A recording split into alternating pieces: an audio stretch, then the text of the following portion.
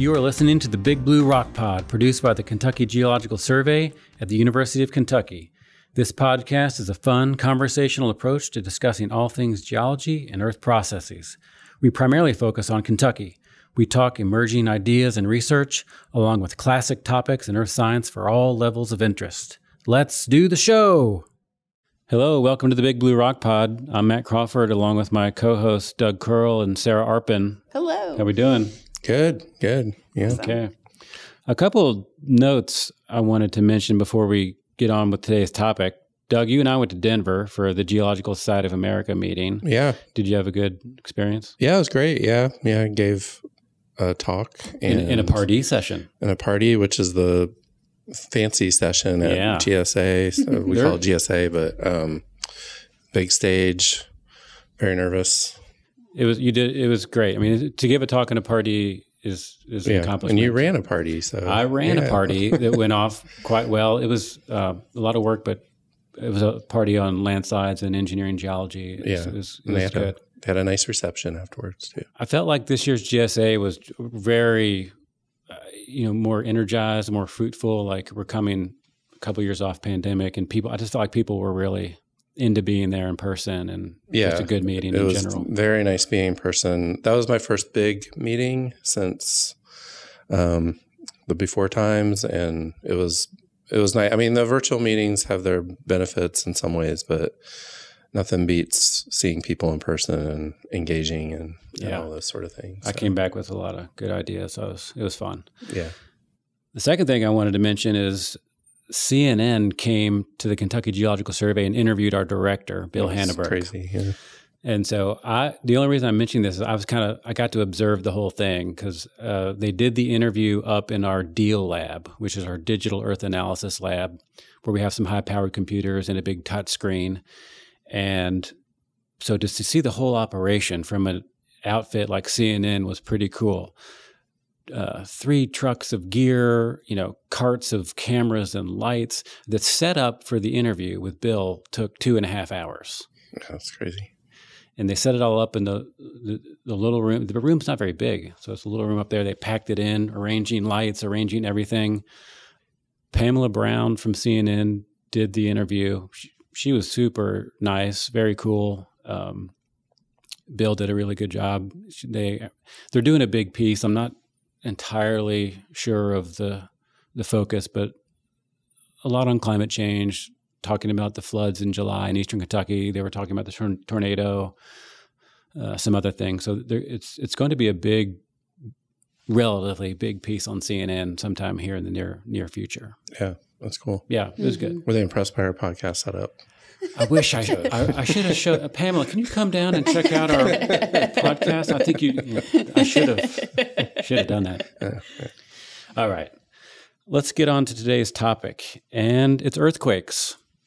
And we've been saving this one because it's an important one, and it's just it's a traditional kind of geologic topic, and so we didn't want to let that one right out of the bag. When we first started this, we kind of kept earthquakes, but obviously very important. We want to discuss basics of earthquake science, Kentucky's role in earthquake hazard assessment, and the future of a lot of these things. So let's introduce our guest. It's KGS seismologist Seth Carpenter. Seth's my office neighbor and friend, and he's been here for a while. So Seth, welcome. All right, thanks for having me. Why don't you describe to our audience what you do? Well, Matt, as you mentioned, I study earthquakes. So I guess my official role is as a seismologist. And as in particular an earthquake seismologist, I do research on earthquakes and their effects in and around Kentucky and other places that might behave similarly to Kentucky. And I also operate the seismic network for KGS and the university. Yeah, we'll get into the network for sure. But, we like to start out pretty basic here. So what is an earthquake, Seth? Oh, that's a good question. Maybe not basic. That gets us moving. Well, traditionally, earthquakes were thought of as a discrete slip on a break within the Earth, and in the Earth's crust somewhere, and where one side of the rock mass at that location in the Earth slipped and moved with respect to the other side. And it happens, we always thought of it as happening in sort of a discrete way where you would have a sudden release of the energy from that break in the form of seismic waves.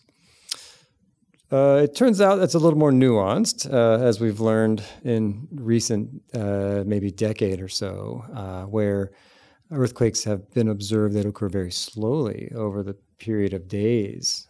And so that when you have such a slow release of that energy, you don't get the formation of those strong waves that you would have experienced typically, according to the old understanding. But what's common between the two is that you have one body of rock moving past another body of rock.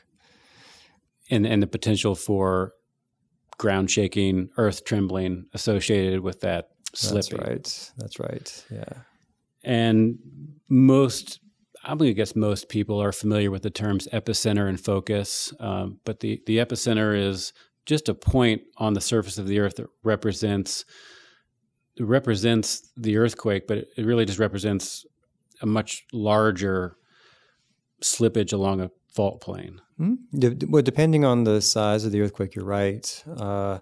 So the epicenter is how we show where earthquakes happened on a map. They basically show us that an earthquake occurred in that latitude and longitude, but we know that the earthquake occurred at a particular depth below that point too. So that point is given the name hypocenter. And for small earthquakes, they are occupying a really, really small location, and the dot is a good representation for that earthquake. But for larger earthquakes, the dot fails, and I think that's what you were getting at. Now the earthquake occurred on a structure much larger. Usually we'll show it either as a circle or a rectangle or something simple to otherwise describe something that's a little complicated. Yeah, that's a good point. So we've mentioned, seismicity is the study of the geographic and historical distribution of earthquakes. Is that? Yeah. So even that term is a little bit broad. Seismicity is just a description of the seismic activity in an area, or it could be along a particular fault, or it could be near, let's say, an injection well, or you can scale that. You could say global seismicity, but it's really just a characterization of the earthquake activity. Yeah. Yeah. So we've mentioned faults already and fault slip. So let's define what a fault is. That's right. It's hard to talk about an earthquake without using the word fault. I was trying really hard not to use the word fault. I probably failed. But the fault is that area where one body of rock moved past another.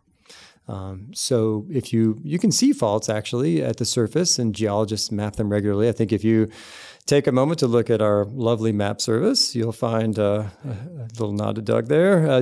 You'll find faults mapped across the state, and what that means is a discontinuity in the rocks of the Earth, and usually in the Earth's crust, what we're talking about, where one body of rock has moved past another. So just displacement of different rock layers had to occur to cause a fault. Yes, and I was reading some stuff before this, and there are, correct me if I'm wrong, three kind of parts or stages of fault movement, and this is where you get to that term called stick slip. So you've got initiation of sliding along a small part of a fault. That slip surface can grow at perhaps different rate. And then you have termination of the slip, and this movement stops. Is that kind of a right way to think about the sticking and slipping sort of type movement along a fault? Mm-hmm. That's right. So the stick and the slip is describing the period of earthquake activity and then the time between earthquake activity. And so the stick part is when usually we think of it as tectonic stresses building up on either side of the fault plane. But the plane itself, because you have one rock mass against another rock mass, there's friction between those two surfaces, and that friction keeps those two rock masses from sliding past one another most of the time. Nevertheless, whenever the stress that has built up on either side of that fault plane is greater than the frictional strength of the fault plane, then you have the slip part. So you have the stick, which is most of the time things aren't moving even though the energy is building up. And then you have the slip, which is just like you mentioned, the rise of the rupture as it occurs, and then it obtains its whatever area it's going to occupy over the fault plane, and then it gradually stops. But each one of those in that time period when it's slipping, it's that overcoming of the frictional strength, which is the release of the seismic energy that we often feel or see squiggles on some sort of plot, or that we talk about. I suspect you get this question a lot when people are looking at, say, a map of Kentucky, let's just say, and see the faults that have been identified and mapped in Kentucky. They'll say, "Oh, look at all these faults here. This is where earthquakes are likely." So how do you look at active versus inactive faults, and is that still the right way to think about faults? Yeah, that's a good question.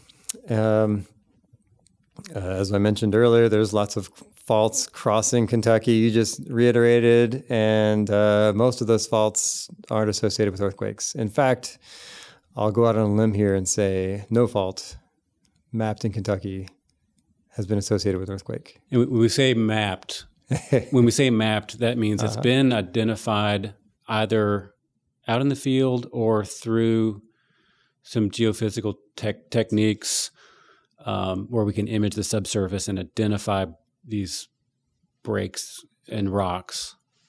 Yeah, I knew about the surface faults. So none of the faults that we've mapped below the surface have been associated with an earthquake. Not as far as I'm aware. That's interesting. It's an interesting phenomenon, and that has plagued trying to predict where earthquakes may happen. Right? And I think I've read recently that that's not a phenomenon unique to Kentucky. That it's a phenomenon worldwide. That's exactly right. That most faults aren't active. Right. Yeah. Which is interesting.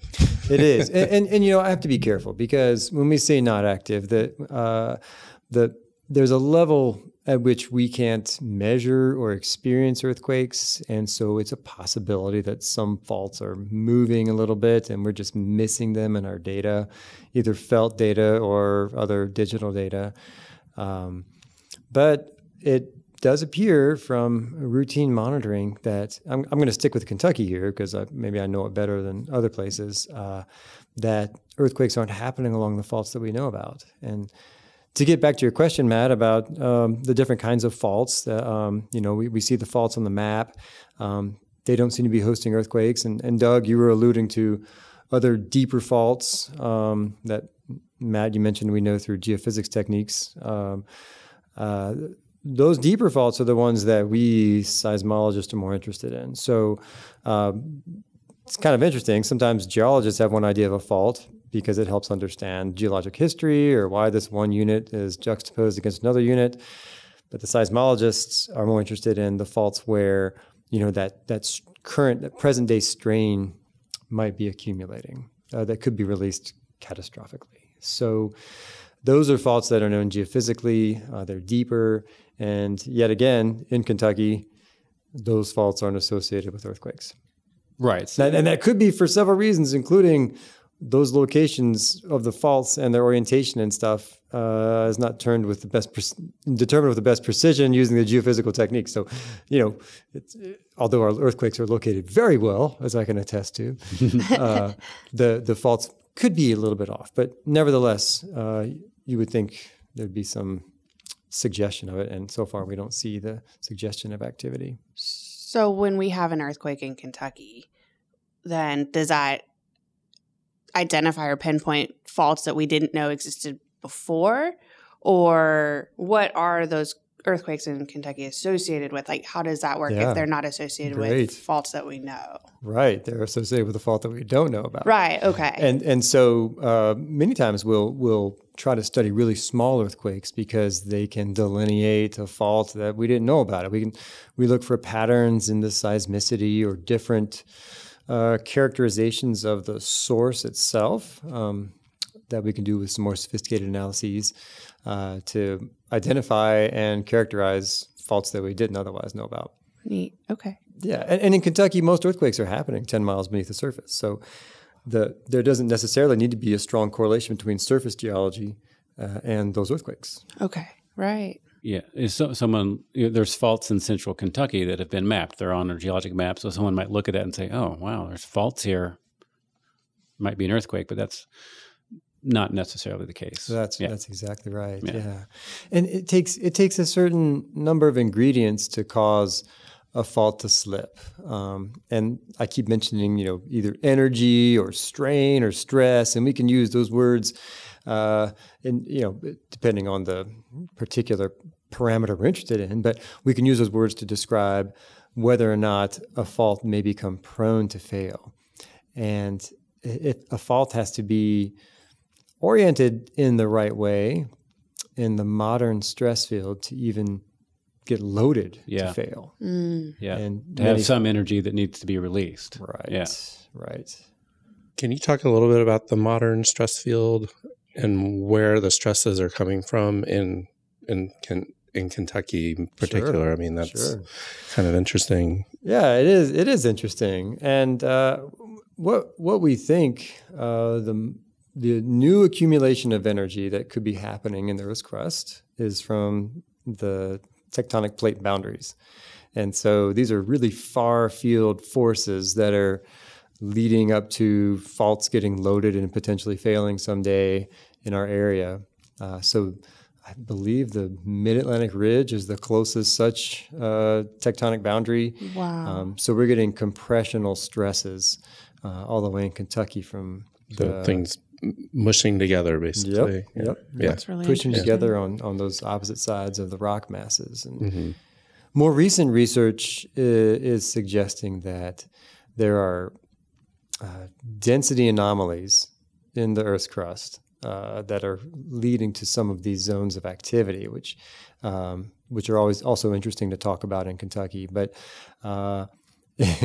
interestingly, in westernmost Kentucky, what's been imputed as a source of energy, in addition to tectonic stresses, is a high-density body in the lower crust, upper mantle, and in eastern Kentucky, and particularly eastern Tennessee, kind of bleeding over into Kentucky, it's been a low-density anomaly. When I say anomaly, that just means something different from what's there on average.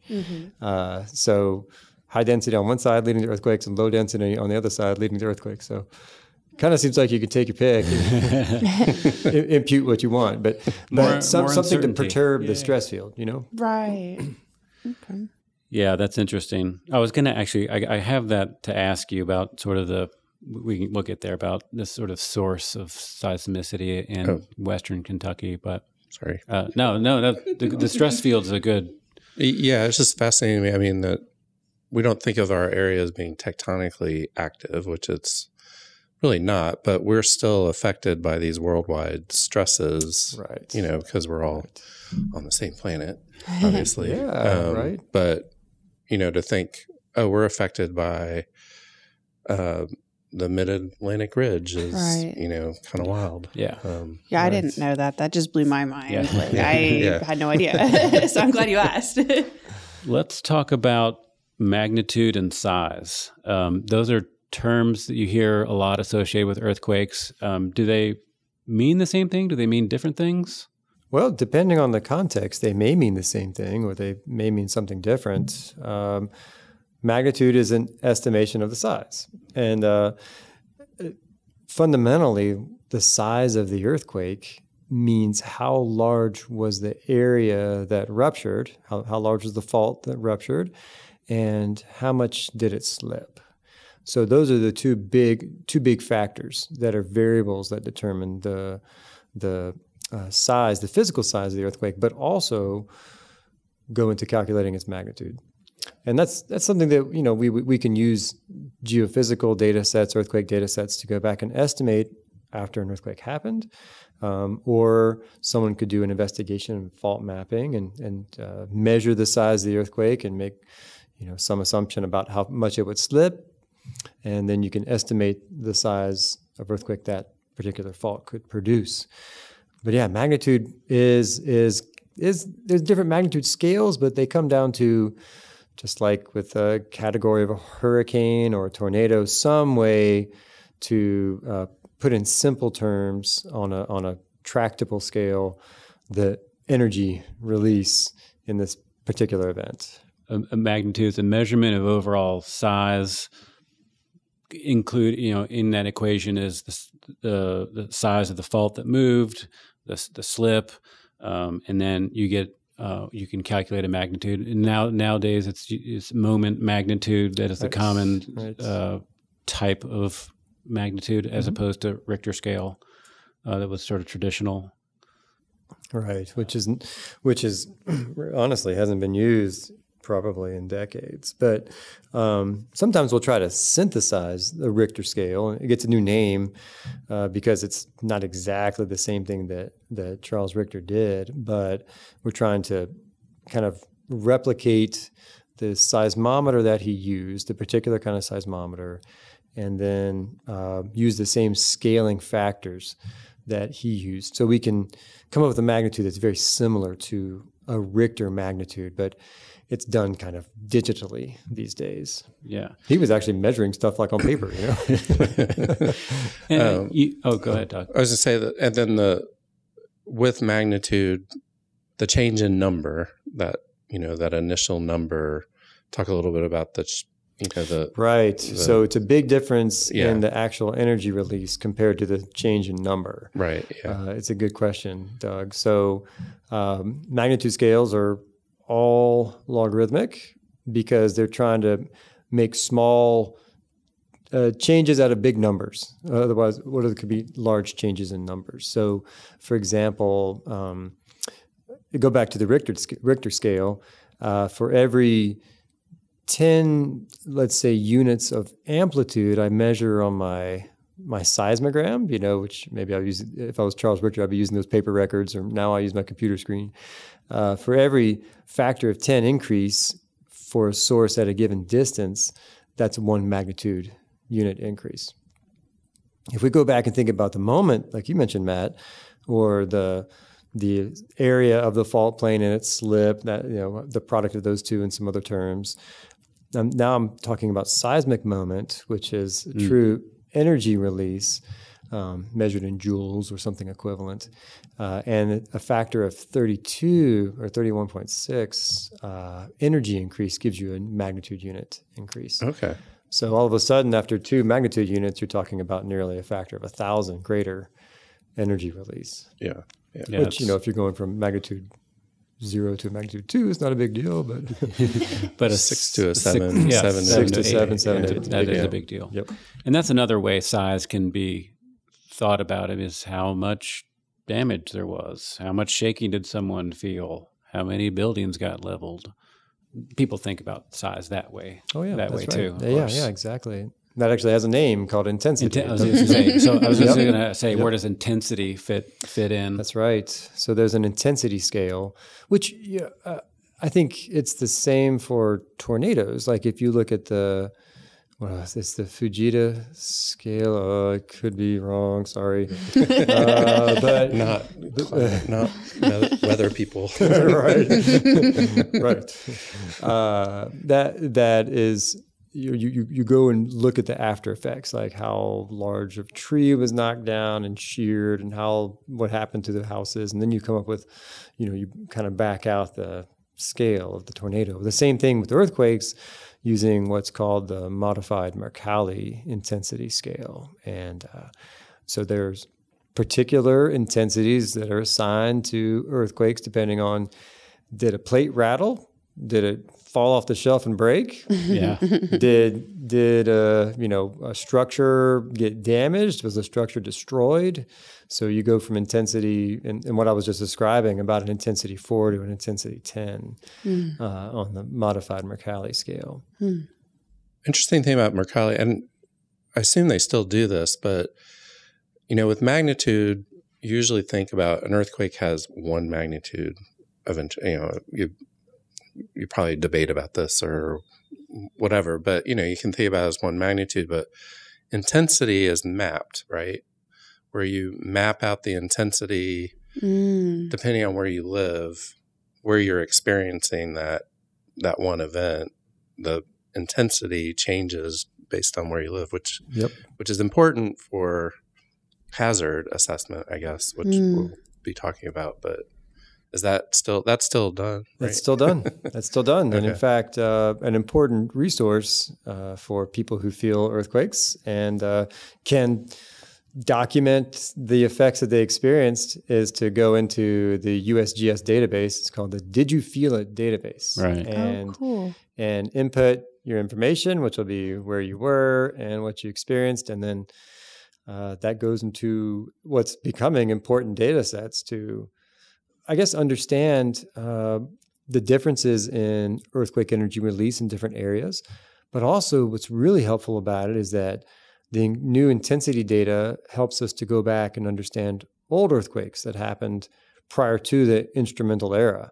So if all we have are newspaper reports and other documents that describe people's experiences, and we can map out where those occurred, and we can therefore relate that to a current intensity estimation, then we can back out of that where the earthquake may have been and how big it was. So it helps with understanding earthquakes that we couldn't understand a whole lot about without that information. Yeah. So you're right, though. Intensities vary with distance, but also the geology you're on top of, how well your structure's built. Just many different factors affect intensity. One of the most fascinating one is the one I remember is the Loma Prieta quake. I think the World Series quake, right? Yeah, Right. 1989. 89, yeah, right. Mhm. which was pretty far from San Francisco, but the effects in San Francisco were pretty high because everybody next to the bay lived on bay sediment, and so their intensity was really high, even though maybe in between that on the harder rock, and we'll probably talk more about this, wasn't experienced as much shaking, but Oh yeah, no, that's fascinating. I was going to mention this. I didn't know where to do it, but we can do it now.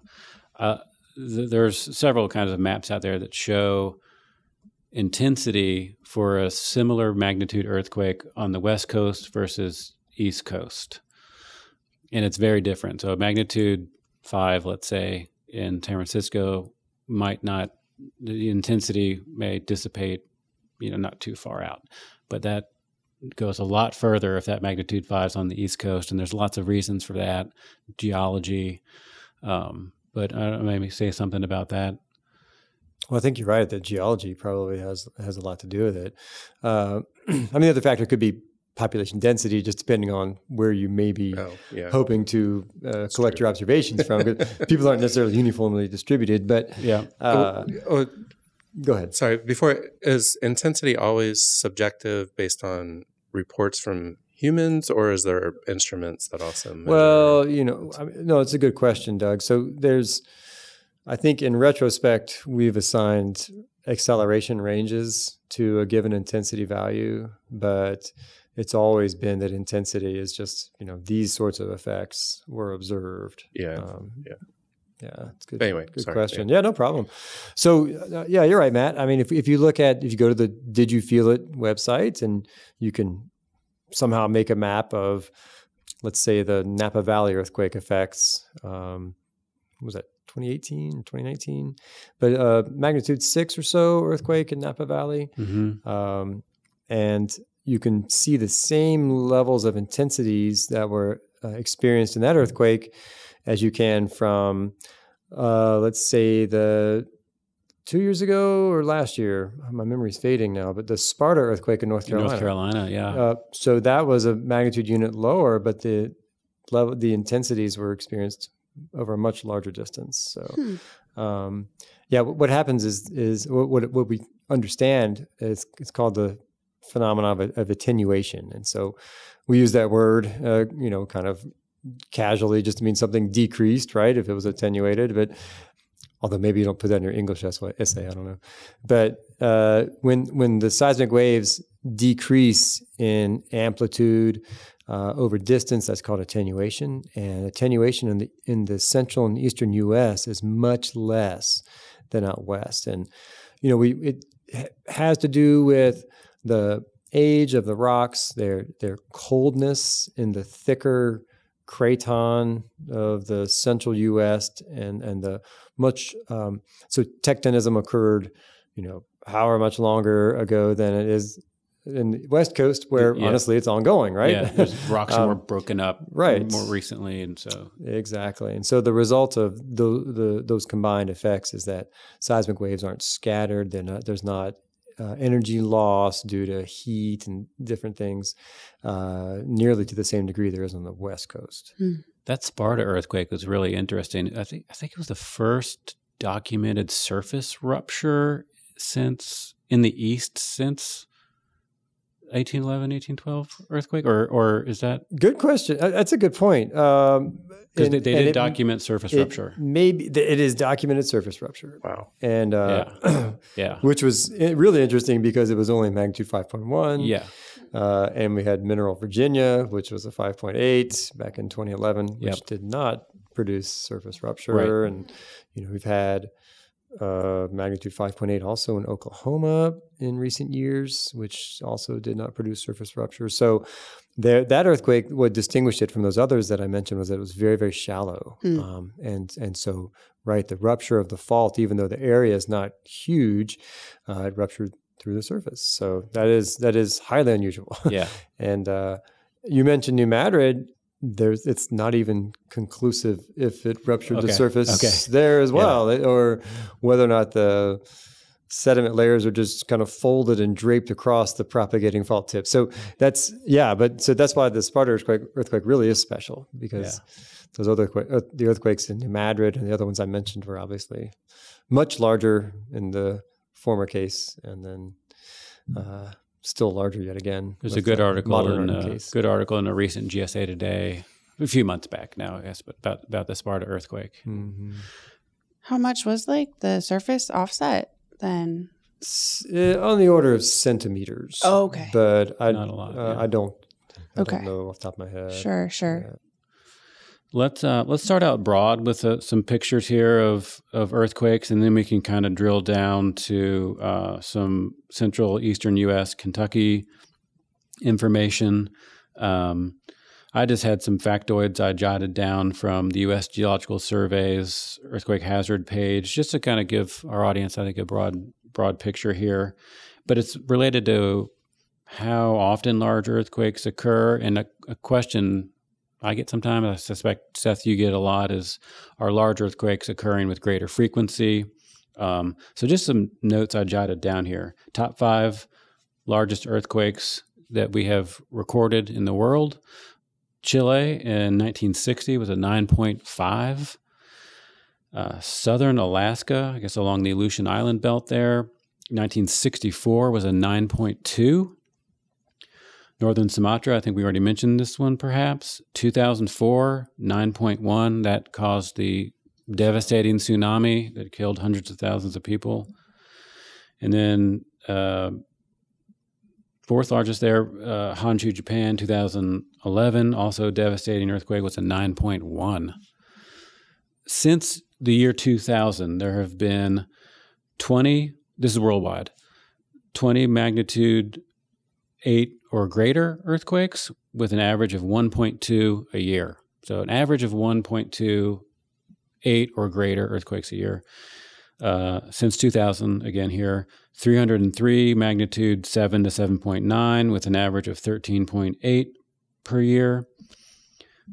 So on here, it's 3,021 magnitude 6 to 6.9 with an average of 137 per year. 35,492 magnitude 5 to 5.9 earthquakes with an average of 1,600 of those a year. Just in the United States, I jotted this down, there have been 140, I think this is right, magnitude 7 or greater earthquakes, and 12 magnitude 8 or greater earthquakes in North America. But one question I had with all that is it seems to be kind of remarkably consistent with the amount of large earthquakes that occur in the world. Right. It's I guess to seismologists, it's a well-known and really intriguing phenomenon that earthquakes seem to obey a natural scaling law. Fractal scaling is sometimes what it's referred to as, and the idea is that it's naturally ordered, and the just like the magnitude scale is logarithmic and obeys somehow this power of 10 law. Well, the earthquakes themselves, I guess we use that scale for convenience. I should back up and say, but earthquakes themselves tend to recur at decreasing rates with increasing size. And for if you think back to the numbers that you were just going through there, they increase by about a factor of 10 as you drop down a given magnitude unit range. And that's an interesting phenomenon that we observe. There's about 10 times more of the next magnitude size smaller everywhere. It generally obeys that. And we infer anomalous geological situations when we see a greater or lesser rate in a given location. If there are many more, let's say, large magnitude earthquakes compared to the smaller ones, we sort of think, well, this must be a high stress environment. And if there are many fewer, we say it's low stress, or maybe there's fluid interaction in the fault or something. But yeah, you're right. I mean, it's an amazing and wonderfully robust observation. It's likely reflective of the energy budget in the earth to produce earthquakes, which goes back to, plate tectonics and fundamentally mantle convection. Yeah, I was say convection currents in the mantle and what's driving plate movement. Right. Yeah. Can we get earthquakes bigger than 9.5? I suppose, but probably not a lot bigger. Yeah. And if you, by saying we, do you mean The planet. we on the earth? Yeah. Right. Oh, yeah, not in Kentucky. Well, right. but yeah. It's possible. It's possible. On planet Earth. Mm-hmm. Yeah. So that 9.5 happened off the coast of Chile in 1960, like you mentioned, Matt. And if the fault plane were to be, I have to do the math to figure that out, but I think that particular fault plane could host a larger earthquake. The trick is that even though theoretically it could, what seems to happen in locations like Chile, and actually, incidentally, just to backfill a little bit here, every one of those that you mentioned, Matt, occurred along a subduction zone. So very different geology than we have in Kentucky. We have nothing akin to that. Right. And that's because it takes this tremendous fault to produce such a large earthquake. And those large faults seem to occur or seem to be extant at subduction zones. And that has to do with the length of the structure, but also its width into the subsurface before it gets to the point where it can deform in a sliding way rather than in this catastrophic stick-slip way. Yeah. So you have to have a subduction zone to do that. The San Andreas obviously is a huge fault, but it dips totally vertically. So it reaches not a subduction zone. Yeah, exactly. It reaches that place where it's going to slide in sort of a more stable way at a smaller area, even though it's particularly long. Whereas in the subduction zone, the fault's dipping, so it doesn't reach that same depth to those temperatures for the stable sliding to occur. So The other thing, so you need that; those are ingredients you need, but you also need particular places along the fault plane or the fault patch that can increase the friction. So like asperities, submarine volcanoes, something like that, something totally cool and interesting that also we don't have in Kentucky to sort of catch and hold for the fault to accumulate that energy to be released over a large area. So, and those are not all the ingredients. I mean, we could continue on with that, but it does take a subduction zone to make a big earthquake, such a big earthquake. Yeah. Before we, dive into some central U.S. and eastern U.S. and Kentucky stuff, real quick, what is a seismometer and how do the modern instruments differ from perhaps older ways that we measured earthquake waves? So the topic is called seismometry, which is yes, actually I didn't. Yes, and Different field. We seismologists need seismometers to do our work, and it's my understanding that the earliest such instrument, which is totally different than we use today, was maybe second century AD in China, and I think it was the Han Dynasty, and they used what's called a seismoscope, which was just this vessel, this ceramic piece, where a frog would have a little marble in its mouth, and there were various frogs spread out along the the circumference of this ceramic dish, and then when an earthquake came, presumably then the marble would get tossed out of the frog's mouth, and then something about the earthquake. So seriously, That was a big one. Yep. That was a big one. Yep, I think you could say big one. It was big enough to make a marble drop out, but it was the first attempt, right? Are they alive? No. Okay, No, thank you. also I'm how do you keep the frogs in place? Yeah. Good question, Sarah. Although, Sarah, to be thorough, animals have been used in earthquake research, so. But That's right. That's a whole different. It's a whole different area of research. Oh, Probably has man. a name. But a seismometer measures the arrival and behavior of energy released by an earthquake, the waves produced by an earthquake in general. Right. So the waves are kind of filtered and changed a little bit by the seismometer. So when we look at the squiggly record on the screen, that's not necessarily exactly what the ground did. We can get to that by knowing the physics of the seismometer, which means that we can take the recording and remove the effects of the physics of the seismometer to then recover how the ground moved. But going back to the seismometer itself, really, most of the instruments that we use these days operate on the same principles that they always have. Maybe after the seismoscope with the marble and the frog and things like that. We should bring that back. Well, we got the idea that a mass on a spring works pretty well, and basically a seismometer in its most simple elements consists of a mass on a spring, and then a case, right, or a frame of some kind around all that. The frame is attached to the earth. And so when the earth moves, the frame moves, but the mass, because of its inertia, wants to stay still. And so if we can get somehow out of that the differential motion between the mass, which wants to stay still, and the frame of the seismometer, then we can get a recording. And that's kind of what we use. And so we typically use electronics to do that, to get that differential motion. There's I think it's called Lenz's law in physics. You basically want a magnet to be moving through a stationary coil of wire, and then that induces a current, which is related to the velocity. So we are measuring voltages out of seismometers that relate to how much the mass moved with respect to the case of the seismometer.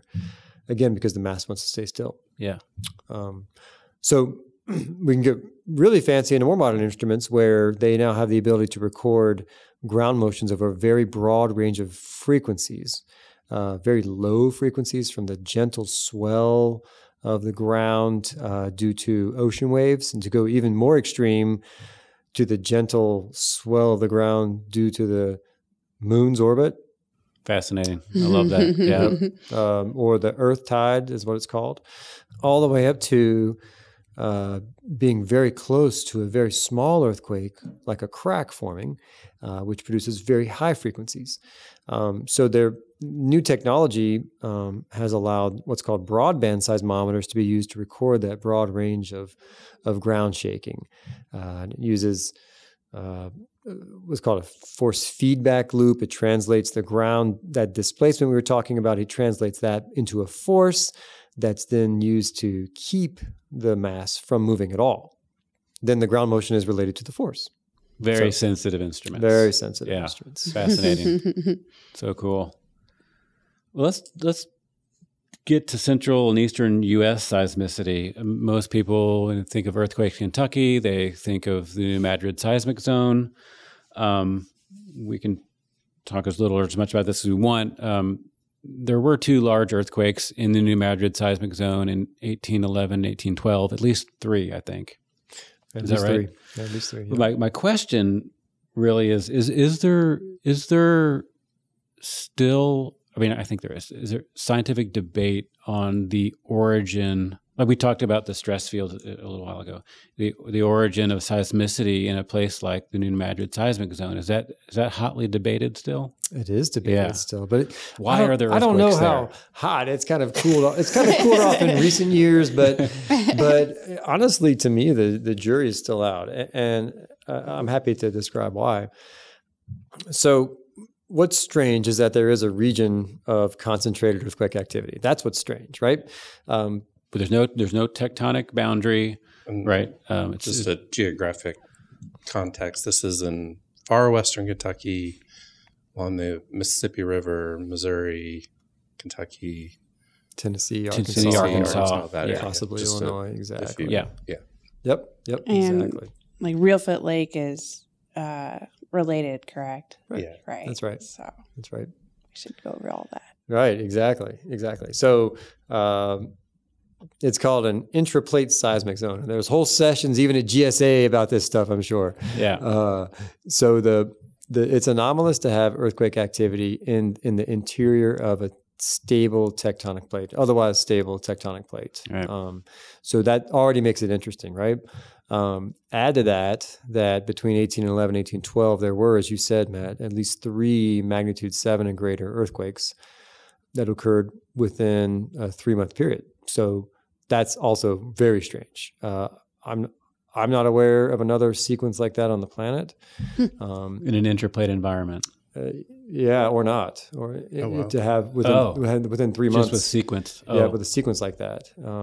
And that could just be my ignorance, but it definitely is anomalous and rare, even if it has occurred elsewhere. But those earthquakes happened on a series of faults deep in the Earth's crust that obviously were prone to fail at that given time. And what caused them to fail is probably unknown. But the question that I think we can get down to is what you're getting at, Matt. Is it going to happen again? And what's the nature of the ongoing seismic activity that we see? The expression of the New Madrid earthquakes at the surface is very limited and subdued. If you weren't paying attention, you would drive right over what we think is related to the Reelfoot Fault, having ruptured in February of 1812. And it's a bump in the road. Yeah. So there's been a very large earthquake, undoubtedly because of the historical reports. And yet there's very little surface expression. If you go around to other places where there have been magnitude 7 and greater earthquakes, there's a mountain range, or there's a valley that's prominent, right, or something that suggests, hey, this is a big thing that's happened multiple times. But New Madrid doesn't show that. So whatever it is, it's a short-lived phenomenon. Those earthquakes in 1811, 1812, according to consensus view, were not the only ones that occurred there that were very, very large. There's been some what's called paleoseismology work to date wood and artifacts and whatnot that suggest the zone has been active before. They work with sand blows and try to find organic carbon somehow that's potentially correlates over a broad area. But the ongoing debate, to get back to your original question, is about, is it going to happen again? And what does the current seismicity tell us about that zone? And this is where you have the very, very interesting and very different branches of seismology, geophysics, geodesy coming together to give you a different story. Because aren't there theories like, the source of the stress is isostatic rebound from something, Correct. or some deep-seated magma chamber or something that's radiating stress in the area. So those are two Right. very different things that could be contributing to stress. Right. Exactly. And there have been many papers written on that topic. Yeah. And using those mechanisms that you mentioned. What I find so interesting is that actually a couple papers now, maybe a few papers, have been published. I'm trying to think of the time range. I believe early 2000s into the maybe within a decade period, starting in the early 2000s, that have shown that strain, which just means deformation, strain is not occurring at the surface in the New Madrid seismic zone. So across the entire flat, what's called the Mississippi embayment, there's that large floodplain, just sediment-filled basin that occupies western Kentucky all the way across into Missouri and farther south and a little bit north, doesn't seem to be deforming. And if the surface isn't showing deformation, then how can there be ongoing strain or, again, deformation in the subsurface, which you need to accumulate new energy on a fault, which would then fail later on? What happens with time in these studies is they keep resolving zero better and better. They keep the error bars shrink around zero, and the error bars are getting smaller and smaller after more and more studies. So it's really interesting. Weird. Yeah. But using, again, publicly available, I think, gravity data sets and some very sophisticated processing. A paper that came out a few years ago now illustrated that this high density body beneath the New Madrid zone is just that ingredient that you need to add to ongoing tectonic forces from the Mid-Atlantic Ridge to produce contemporary seismicity. So I, again, don't know how you decouple that phenomenon from the zero strain we're observing at the surface. But interestingly, these different kinds of geophysics are telling us, you would conclude very different things looking at just those different kinds of geophysics results. Yeah. So it's a mystery. Yeah. Interesting. It's totally figure interesting. that out on Monday and just I'm going to work on that. us. Yep. I'll have an answer. It's so fascinating. Yeah. Okay, so just in the state boundary here, Kentucky's largest earthquake was in Bath County near Sharpsburg in 1980. Is that right? Yes, depending on how you count it. Oh, Depending on how you count it. So, and depending on what magnitude scale you use. okay. Is 5.8 around the right number? It was published as a 5.3 and a 5.2 Okay. using a particular sort of amplitude-based scale, maybe similar to what Richter would have used. But when we look at the seismic moment, it was just barely a 5 when you round up. So I just actually, before I came today, I looked back at an earthquake catalog that I put together recently, which should include all earthquakes that have ever been recorded in Kentucky. And the mid 1800s and then the earliest 1900s, apparently just barely within the border of Kentucky in that little Kentucky Bend area. Oh, yeah. You know, that little part of Kentucky that's surrounded by Missouri and Our Tennessee. little nub. Yeah, it's like the island of Far Kentucky, western, yeah. You have to go into Tennessee which to you get can't there. get there from here. Yeah. Right. That just within the border, so we can claim there was a magnitude 5.1 and 5.2. Oh. And you may ask, how do we have estimates of those magnitudes, given that was pre-instrumental period in our area, and it was through the same technique that we talked about, just using historical reports. So The uncertainties around those magnitudes are large, obviously. In other words, they could range quite a bit from those numbers. But that just told me today, I learned it today for the first time, that maybe the largest earthquakes were actually the New Madrid seismic zone. Oh, interesting. More than 100 years ago. Shaking things up, Seth. No pun intended. I know. But the Bath County earthquake that you mentioned, Matt, is well known. I've talked to many people who have felt it. There was actually damage, I think, in Lexington. Like some foundations got some cracks from that earthquake, and it caused, I think, in today's dollars, about $4 million worth of damage in Maysville. So. Yeah, it was an important one and a big reason why we have a seismic network today, actually. Yeah. Yeah, so go ahead and say something about the network and what KGS is doing to monitor earthquakes and develop earthquake hazard assessments. Certainly. So we operate a seismic network which records data from across the state in real time. So as earthquakes or other phenomena happen, we can get those data here for analysis. The most of those places that are real time that I was mentioning that are networked and shipping data to us operate seismometers. Some of them also operate strong motion instruments, which kind of like you have in your cell phone, you have an accelerometer in your cell phone, which tells it when you flip or want to wake it up or whatever.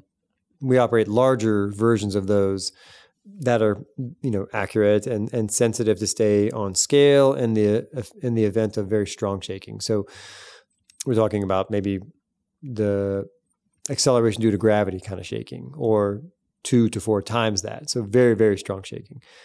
They can record motions that strong, and so we operate that kind of station, which is called a strong motion accelerograph, in various places around the state also.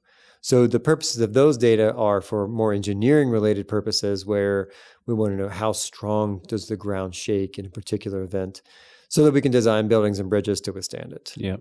I know you've done a ton of work with the network since you've been here. It's really improved a lot. I know that. Yeah. We brought it into the digital era. Where all but one station at this point has its own data recorder on site and allows for the collection and telemetry of the data to here at KGS. How many total stations do we have? Well, that number is in flux. Interestingly, we have 24 stations that are operating in real time right now. The map is currently changing because we are trying to expand to put instruments in new locations that will benefit our monitoring. And so we have a station that we've sort of adopted into the network in West Liberty, another one that we're working on currently in Maysville, one that is planned for the coming months in Mammoth Cave, interestingly. This is on my list of things to bring up, so that will be touched on. Good. Because we need a cave. Oh no, I need to start bringing back my cave reference every episode. So I have one. I've got one. So you're not getting away without it. We're searching a holistic geological understanding. Yes. And also area of interest. So. Yeah. You can view those on our website. Yes. And you can view the recordings off our website. It's actually a really popular part of the website. Cool. Especially when there's a big event in the news anywhere in the world. Yeah. Usually we can pick those up and it looks fantastic. It's kind of neat. Yeah. Do you want to go ahead? Talk bring about it back caves? to Karst. All right. Okay. So this is actually one of the most common questions. So I was a tour guide in a couple different caves. Lost River Cave here in Kentucky in Bowling Green, and then also out in Carlsbad Caverns. And so there's a seismometer in Carlsbad Caverns.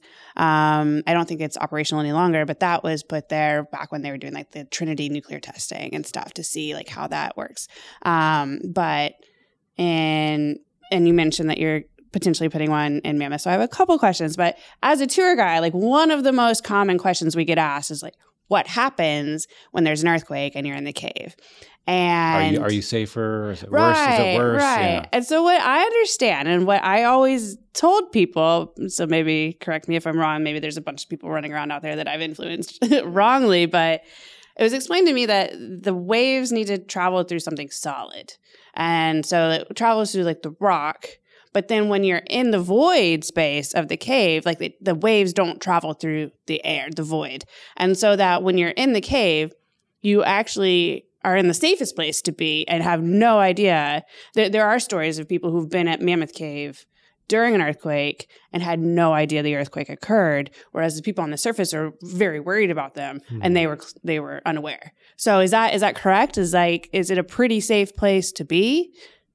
Well, a number of factors it depends upon, as you might expect. But the funny thing is, Sarah, to conflict with those stories, there are a lot of accounts of miners experiencing earthquakes. Ooh, well, right? And so they have felt earthquakes in the mines. But by analogy, it should be the same, right? Yes and no, maybe, I guess, because, and I've been not in any coal mines here, but I've been in a gold mine before, and so the caves are sort of stable over time, right? Like, that was carved out and everything around it, the walls, the ceiling, the floor, is fairly like adjusted to that, I guess. What's fallen is going to fall. I mean, things fall over time, but not that often.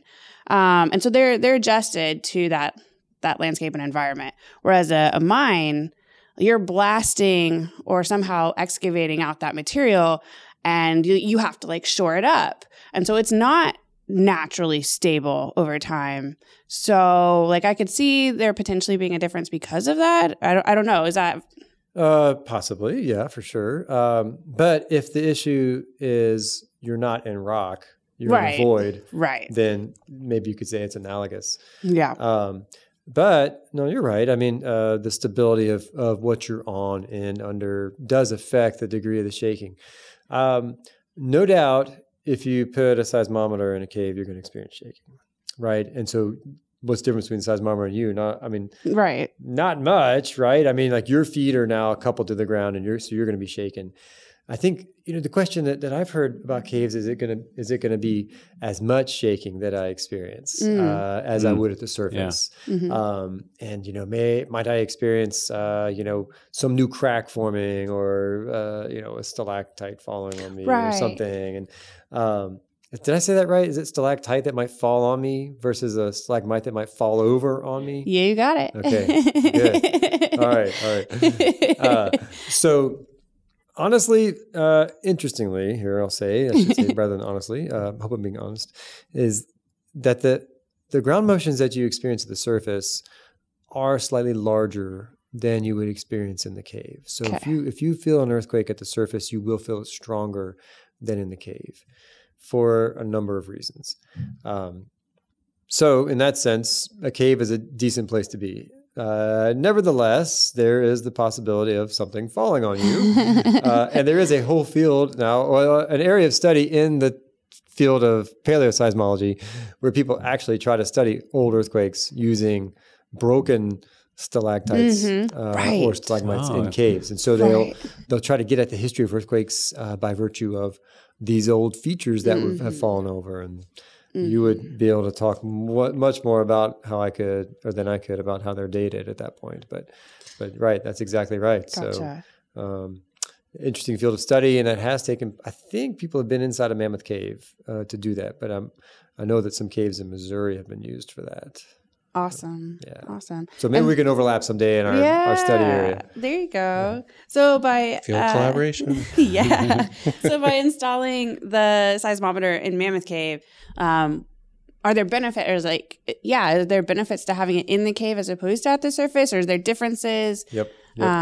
Good question. So there are definitely benefits to putting it in the cave. Otherwise, we wouldn't go to the trouble. Right. But yeah, so one of the biggest things that we gain, two of the biggest things we gain, one of them is cultural noise can just kill seismic observations. So everything that is in contact with the ground has the possibility of making the ground shake.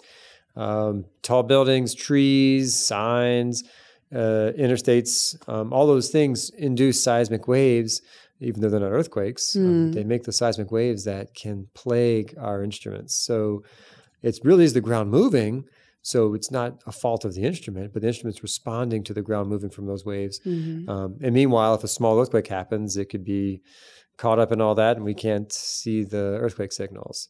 So the cave, what's nice about the caves in general is that you can gain some, when you go deeper below the surface, you're missing a lot of those waves as they pass by. There's still some signature of them.